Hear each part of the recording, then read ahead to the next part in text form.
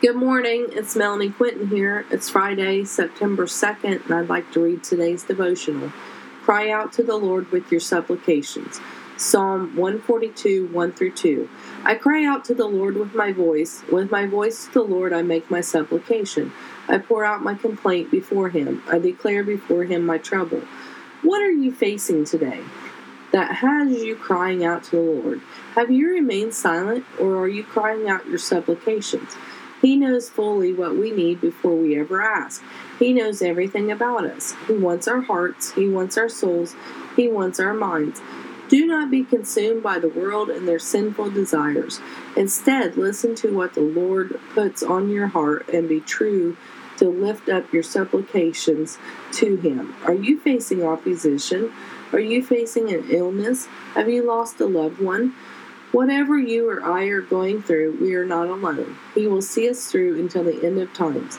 He loves each of us so very much. Even in times we don't feel the most lovable, he is there. When we feel we have lost our way, he is there. Every day is a new opportunity to get things right. Why not start with making sure your heart's right with the Lord?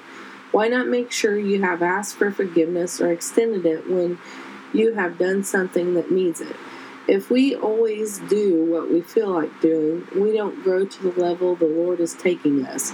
He is asking us to step out in faith this day and trust him for the direction. Instead of planning every step of our days, we need to ask him to order our steps. Lord Jesus, would you order our steps to go in line with what your will says?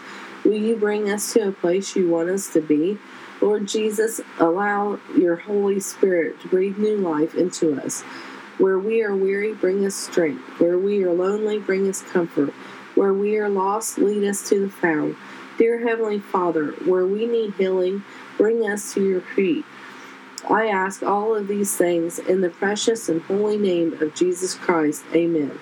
Have a blessed day, inspired by God on 9/2.